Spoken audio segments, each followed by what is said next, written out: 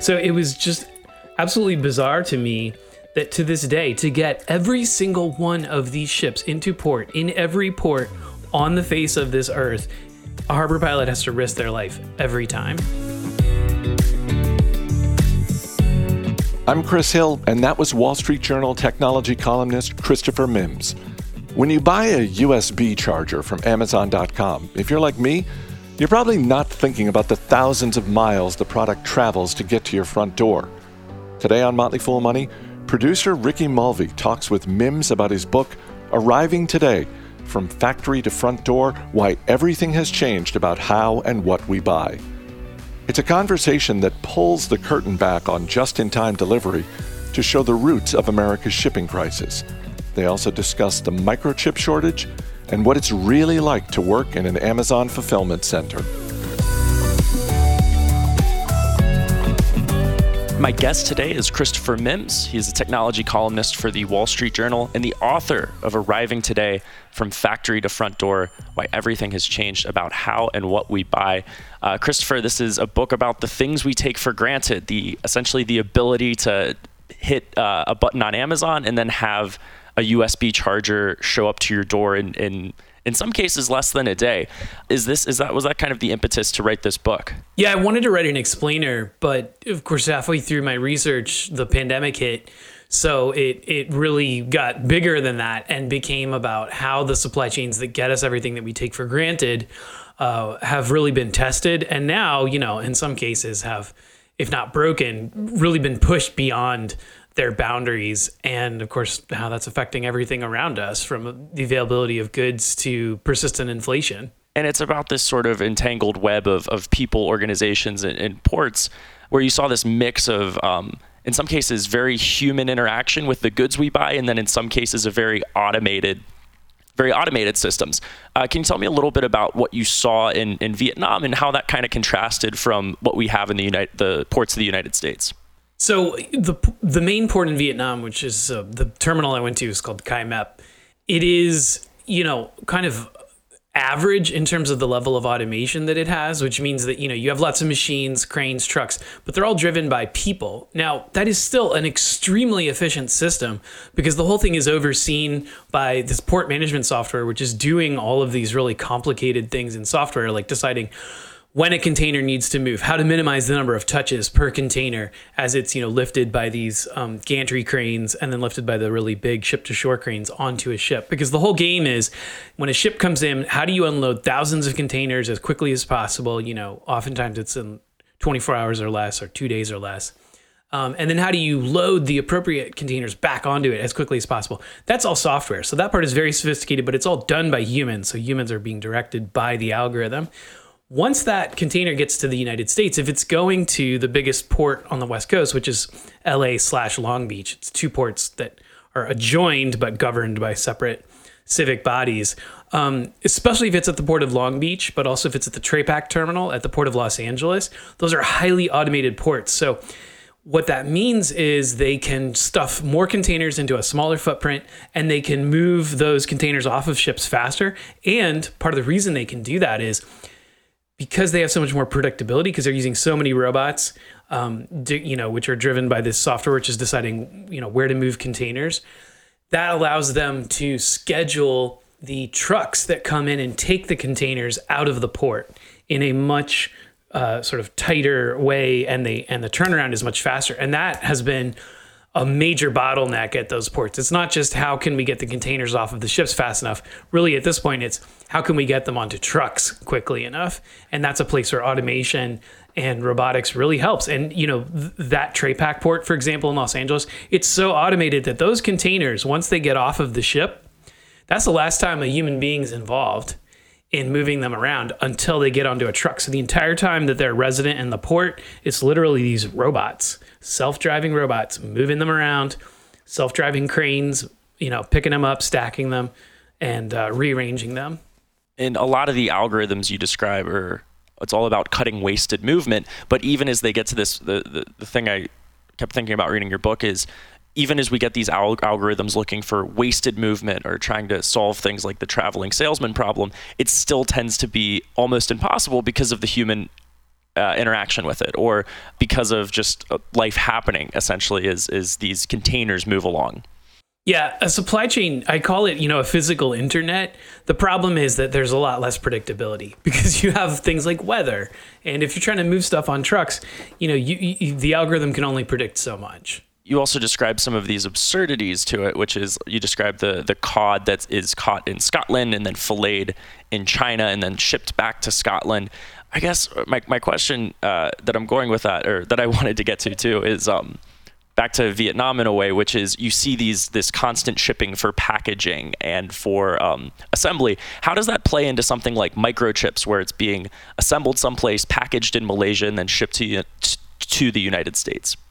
Microchips really embody the way that manufacturing and supply chains have become one and the same. Because in the old days, in the days of Ford, it was like, steel, rubber, fuel would go into a factory, raw goods, and then finished goods would come out the other end. That doesn't happen anymore in almost any goods. So with microchips especially, the journey is unbelievably long. I'll give you the short version because I love how improbable it is. It starts with ultra pure quartz sand in Appalachia, of all places.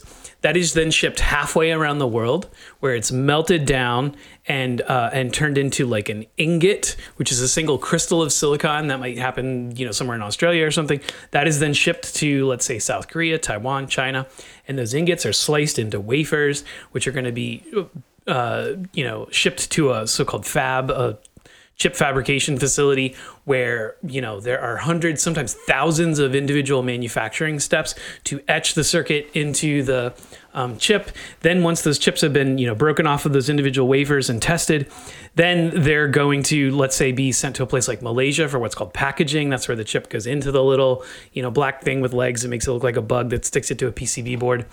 Only then may it go to a place like Foxconn in Shenzhen or somewhere in South Korea, where it's going to be put into a phone, and that involves a lot of human labor. So that journey, it's you see this individual item crisscrossing the world multiple times, and the supply chain is so long that it is tremendously vulnerable to disruption, because if anything goes wrong at any of those points, it can impact a significant portion of the world's advanced semiconductor manufacturing.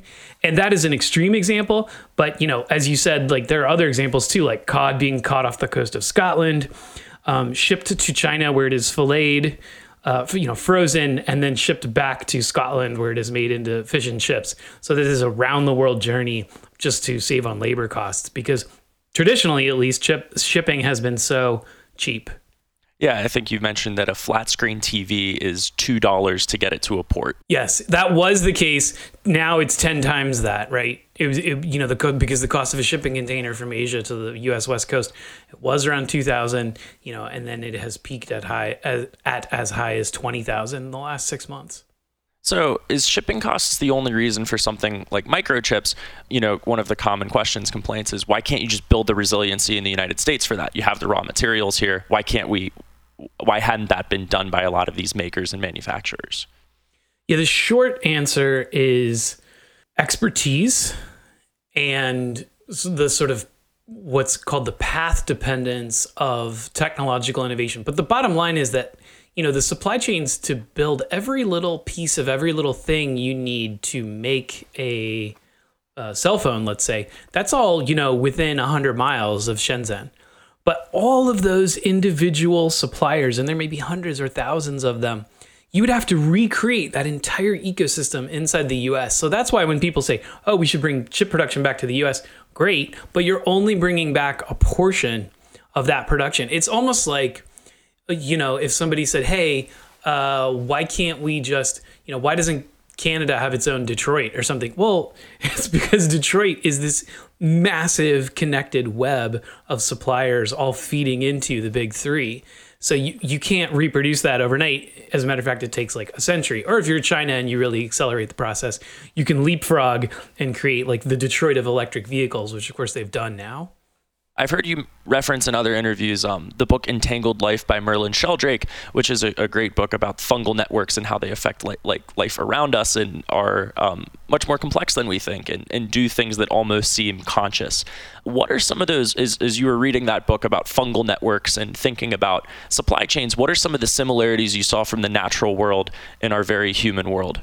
Well, there is this discipline which I really think deserves more attention. It's called industrial ecology, and it's, can we apply what we have learned about the way that ecosystems function to the way that, economies function? What is the crossover between economics and natural science? Because look, they're both sciences at the end of the day. And I think that kind of what these things have in common is that the fungal networks beneath our feet on which we depend for all of our food, all of our forests, all of it, they're massively interconnected, and they are networks of trade, right? So trees and fungus are trading, sugars for micronutrients all the time, and they're using these networks to, send goods to one another. So when you look at the global human webs of trade, they're no less complicated. That's why we keep getting caught flat-footed by a natural disaster or a factory shutdown in some place we've never even thought about before turns out to be integral to the production of, a drug or smartphones or whatever. And it's because there's just this incredibly dense interconnectedness. And I think that, a useful way to think about that is really to think about it in the aggregate. Macroeconomists try to study this stuff generally by looking at top line numbers, but there is a lot of value in examining the individual networks of trade and components. And, frankly, there are people who are in business schools everywhere who study this, but they've sort of been ignored for a long time. One person I talked to said, yeah, the operations professors here, this really is their time to shine. Because normally people are like, well, we don't really care. Logistics is boring. It turns out logistics is not just fascinating, but essential. And if you look at the world's biggest companies, right? Who is the CEO of nearly the world's biggest company?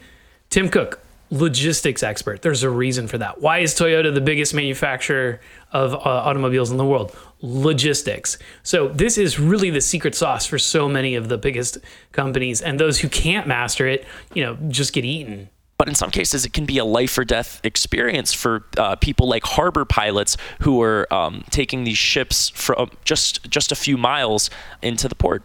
Yeah, that's the thing that's so remarkable about, pressing buy now and getting something tomorrow, is that there's so much automation, there's so much AI, but there are parts of it that are just absolutely 18th century. It's like something out of a Herman Melville novel. And one of those is the harbor pilot. So, 90% of the goods that are around you right now came to you by ship.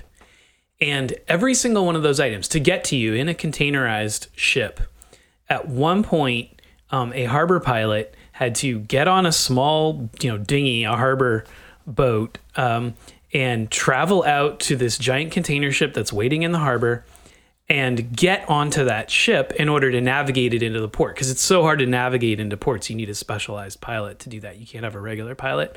And those pilots actually live at or near the ports that they are employed by. And in order for that harbor pilot to get onto that giant ship, they literally have to stand on the edge of their harbor pilot boat and time it just right and kind of just gingerly take a step up. It's almost like a little leap onto what is to this day a rope ladder, and then scramble up that rope ladder to get into this giant ship that can be carrying hundreds of millions of dollars worth of goods. And, harbor pilots over the course of their careers have a 1 in 20 chance of dying on the job. If they mistime that little leap or don't scramble up the rope ladder fast enough, then the swell of the ocean is going to catch them and suck them under, and then their survival rate is 0. So it was just absolutely bizarre to me that to this day, to get every single one of these ships into port, in every port on the face of this earth, a harbor pilot has to risk their life every time for you to get your flat screen TV or your USB charger. And it kind of goes into this theme where supply chains now have these jobs that are intensely skilled harbor pilots. I would long haul truck drivers. And then you also have companies like Amazon trying to remove every piece of skill that the human needs to have, to the point where you're just essentially a placeholder between robotic assembly machines. Yeah, you're the glue between the islands of automation, as people in the industry call it. So yes, it is very polarized. And I think this is true of a lot of our labor force. And this is why I think logistics is such a powerful lens for the present and future of work, because you have so many jobs that are de-skilled, whether it's fast food or call centers or working in an Amazon fulfillment center. And then you have so many people above the API, as they say, so many people above the automation and the algorithm whose jobs are incredibly important and have more leverage than ever and are paid more than ever. And some of this is a product of as you described, Taylorism and Bezosism. Yeah, I mean, Frederick Taylor, so he's just like the OG of management consultants at the beginning of the 20th century. He, famously or infamously figured out all the time and motion studies and the ways to optimize the actions of people who work in like factories and that sort of thing. It happened at the same time as Henry Ford was figuring that out in his factory. So that was really the birth of this modern industrial labor that, gets depicted by Charlie Chaplin in the movie Modern Times and that sort of thing. And then Bezosism is just the modern version of all that time and motion and optimization stuff, where every single action is intensely monitored by technology. So if you work in an Amazon fulfillment center, there is a camera that is watching every single move that you make as you pluck items off of a robotic shelf and put them into a bin to be sent on their way to a customer. Before they had cameras, they actually would, and this is still true at a lot of facilities, the gun that you were scanning items with, the UPC code with, was, monitoring the rate at which you were doing that. And if you slowed down for even just a few minutes, it would beep at you and be like, hey, time off task. Like, I'm flagging you. If this happens again, I'm going to warn your manager, who is going to give you a talking to and ultimately could fire you. So it is this very intense surveillance, which is used to optimize, workers. I want to say to within an inch of their life. Amazon would take issue with that because it is a sort of floating rate at which people are pushed to work at. But the system is really designed to push people to work as hard as they can and as efficiently as possible. And of course, for some people, that's too much. And that's why Amazon has had problems with, worker injuries and that sort of thing. And it fundamentally changes the relationship a worker has with their boss, which is instead of the boss is saying, hey, I noticed this, now the boss is at a place like an Amazon fulfillment center is just looking at the algorithm and almost reporting to the employee. Yes. So the boss gets to play the good cop in this equation, and the bad cop is the algorithm, which is actually monitoring the pace at which you're working. And, this is true across a lot of industries. And, you have seen it with another example is like automated scheduling systems. Starbucks had trouble with this a few years ago where, people would get scheduled for a shift late at night, and then the algorithm with no human involvement would schedule them for the next shift first thing in the morning. So they'd be going home, at midnight and then coming back at 5 a.m. to reopen. They got in trouble for that and changed their policies. But I think it's very telling that when you look at why workers unionized at the first unionized Starbucks ever just happened in, I believe, Boston, it wasn't about pay. It wasn't about benefits. It's about they want more control over the conditions of their work. The same thing happens every time workers walk out at an Amazon fulfillment center. Workers want some agency. It's partly about dignity, but for a lot of people, it's also just that they legitimately want to be able to push back and be like, sometimes I have a bad day, or sometimes the algorithm or this thing that's monitoring my work is misunderstanding what and why I'm doing. Or maybe there are some perverse incentives here, which are pushing me to bump up the numbers that the algorithm is measuring, but that's not actually leading to good work outcomes. And the work becomes repetitive in a way that injures. So you talk to one Amazon worker who I think he was there for about 6 weeks and then ended up getting carpal tunnel. So, I think Amazon does a very poor job of screening out people who are most likely to get injured. Look, we all know that working in these facilities is difficult. It's repetitive. It's hard. That's why people who work in them are called, industrial athletes. It's the same thing as if you were going to go be a logger or work in construction. But, people above a certain age, just their bodies cannot cope with the pace of work and the repetition of things over and over again. There's also a danger, if you do enough repetitive work like this, that you can get repetitive stress injuries that show up years or decades later.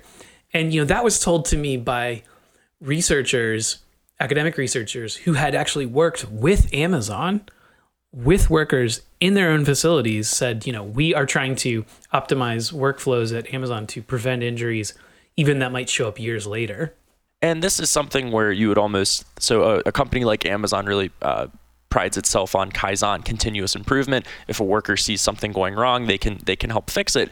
But you don't see that play out for something like preventing workplace injuries, would you say? No, I mean, Amazon uses continuous improvement, so-called lean principles, Kaizen, Toyota Production System, whatever you want to call it. They definitely use that to identify problems and kind of bottlenecks and such. But, integral to the original formulation of that at Toyota was workers have a lot of agency. Workers have a so-called andon cord next to them, which they can pull, stop the entire assembly line to be like, we have a problem right here, we need to deal with it. An Amazon worker who, frankly is, thanks to Amazon's automation, totally interchangeable and can be replaced with somebody who can be trained within a day, has a very different relationship with their employer than a lifelong, assembly worker at an automotive plant in Toyota in a country like Japan, which has a totally different relationship with work and with the social safety net. So Amazon has really imported a lot of those ideas, as have other manufacturers in the US. But the thing that they did not import was the agency of workers. Do you see this as like a long-term risk for Amazon, which is simply the turnover is so high and they're so large that they might almost run out of people who are willing to do this work? That's a good question. You should ask the same question of, Walmart or Dollar General. I think that it is obvious that, Amazon now has been offering, $22 an hour and a $3,000 signing bonus at some of its fulfillment centers. I mean, this is only 2 years after they were touting moving to a $15 wage. I believe that Amazon has to raise wages like that in order to attract and retain workers. So, does Amazon have enough money to continue to attract and retain people regardless of working conditions? Maybe. But does that affect their bottom line? Is that affecting the profitability of their retail business? I would say absolutely. So, could they reorder things so that, the workers were maybe working a tad slower, but in a more sustainable way and there was lower turnover? Yeah, probably. But Amazon doesn't seem to want to explore that fork of, the realm of possibility. I also want to transition and talk about the trucking industry with you, which is a topic I know you're pretty passionate about. And the thing that that struck me so much is that you have a lot of companies trying to, again, automate trucking to the as much as possible. You even rode on a truck that was being driven by a computer, by an algorithm.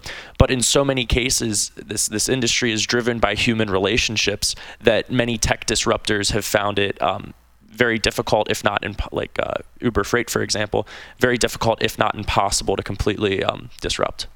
Yeah, billions of dollars and then investment has been poured into, hey, can't we just replace, all of these agents who are assigning loads to long haul truckers with an algorithm and just turn it into a job board or like an Uber type algorithm, like the way that Uber's passenger service or Uber Eats works? And the answer is no.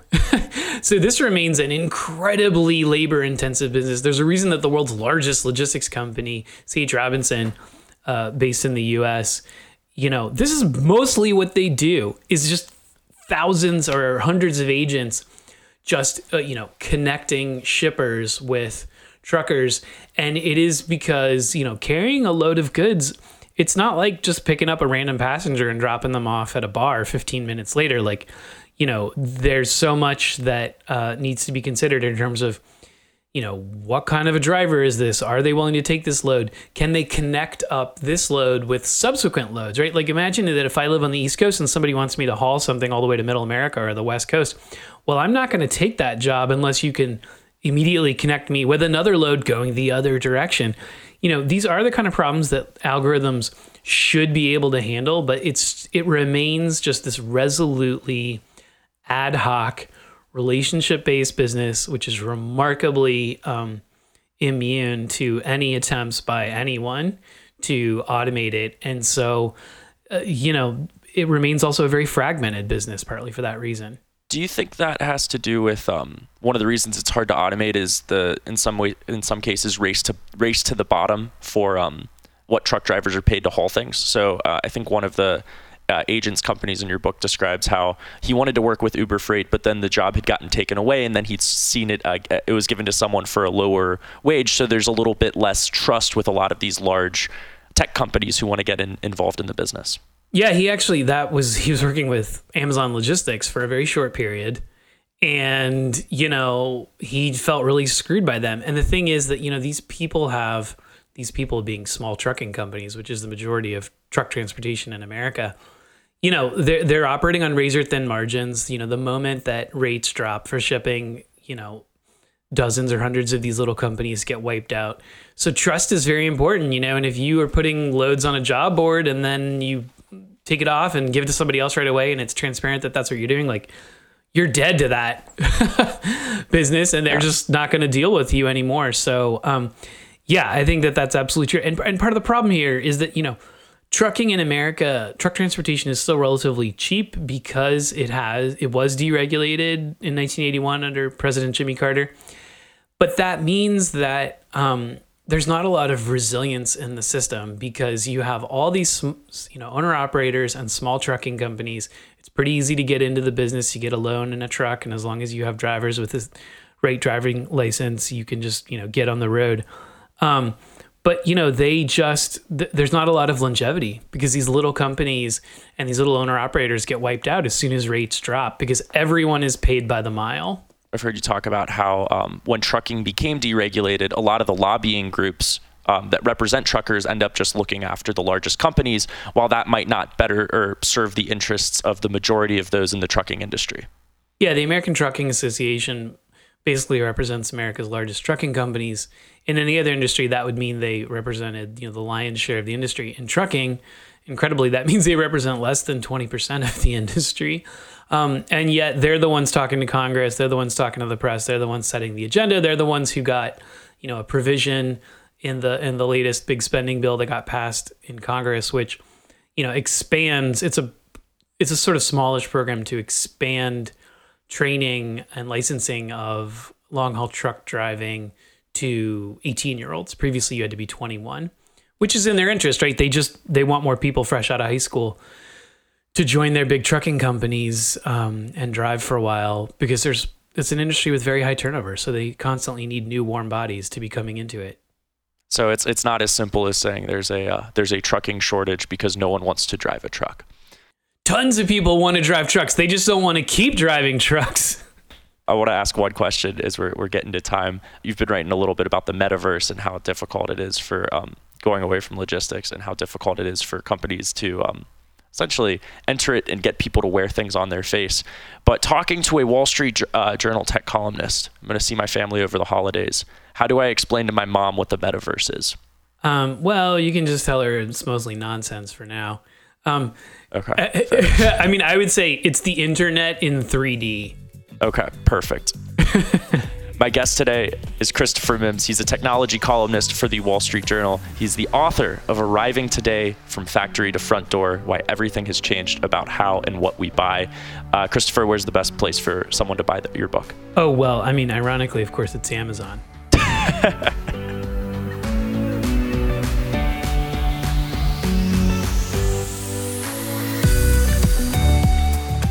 That's all for today. Quick reminder, the stock market is closed on Monday for the MLK holiday. But coming up later this week, we've got a lot more as earnings season heats up, including the latest results from Netflix and a deep dive into financials with Jason Moser and Matt Frankel. As always, people on the program may have interests in the stocks they talk about, and the Motley Fool may have formal recommendations for or against, so don't buy or sell stocks based solely on what you hear. I'm Chris Hill. Thanks for listening. We'll see you on Tuesday.